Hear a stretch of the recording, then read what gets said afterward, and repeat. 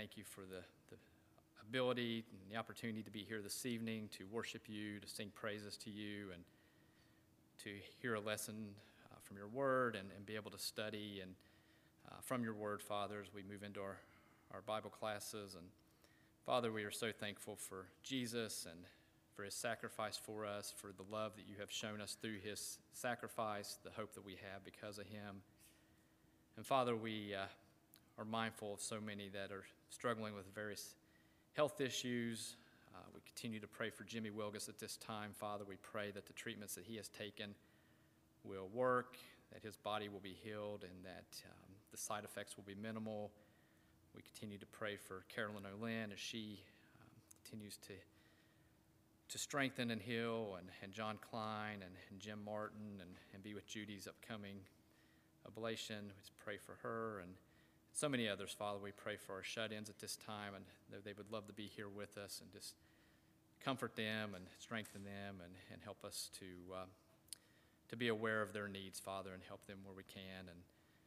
And Father, again, we just thank you that we have the privilege to be here. We thank you for this body of believers that meet here, Father. We just pray that we will look to do our part, Father, to follow your word and do the things that you want us to do and reach out to the community around us, Father. There's so many that are lost around us. Pray that we look for those individuals, look for opportunities to share the good news to them, Father. Father, just continue to be with us this evening. Forgive us when we do sin and fall short. It's through Jesus we pray. Amen. Oh, one other announcement. This was found in one of the pews. If you've lost this, it's looks like a pill holder. Just let me know. I'll keep it with me, but if anybody's lost this.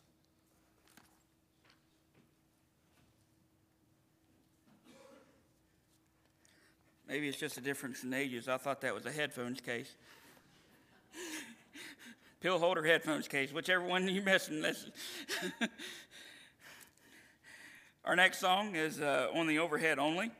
It's "Oh, Praise the Name." Oh, praise the name.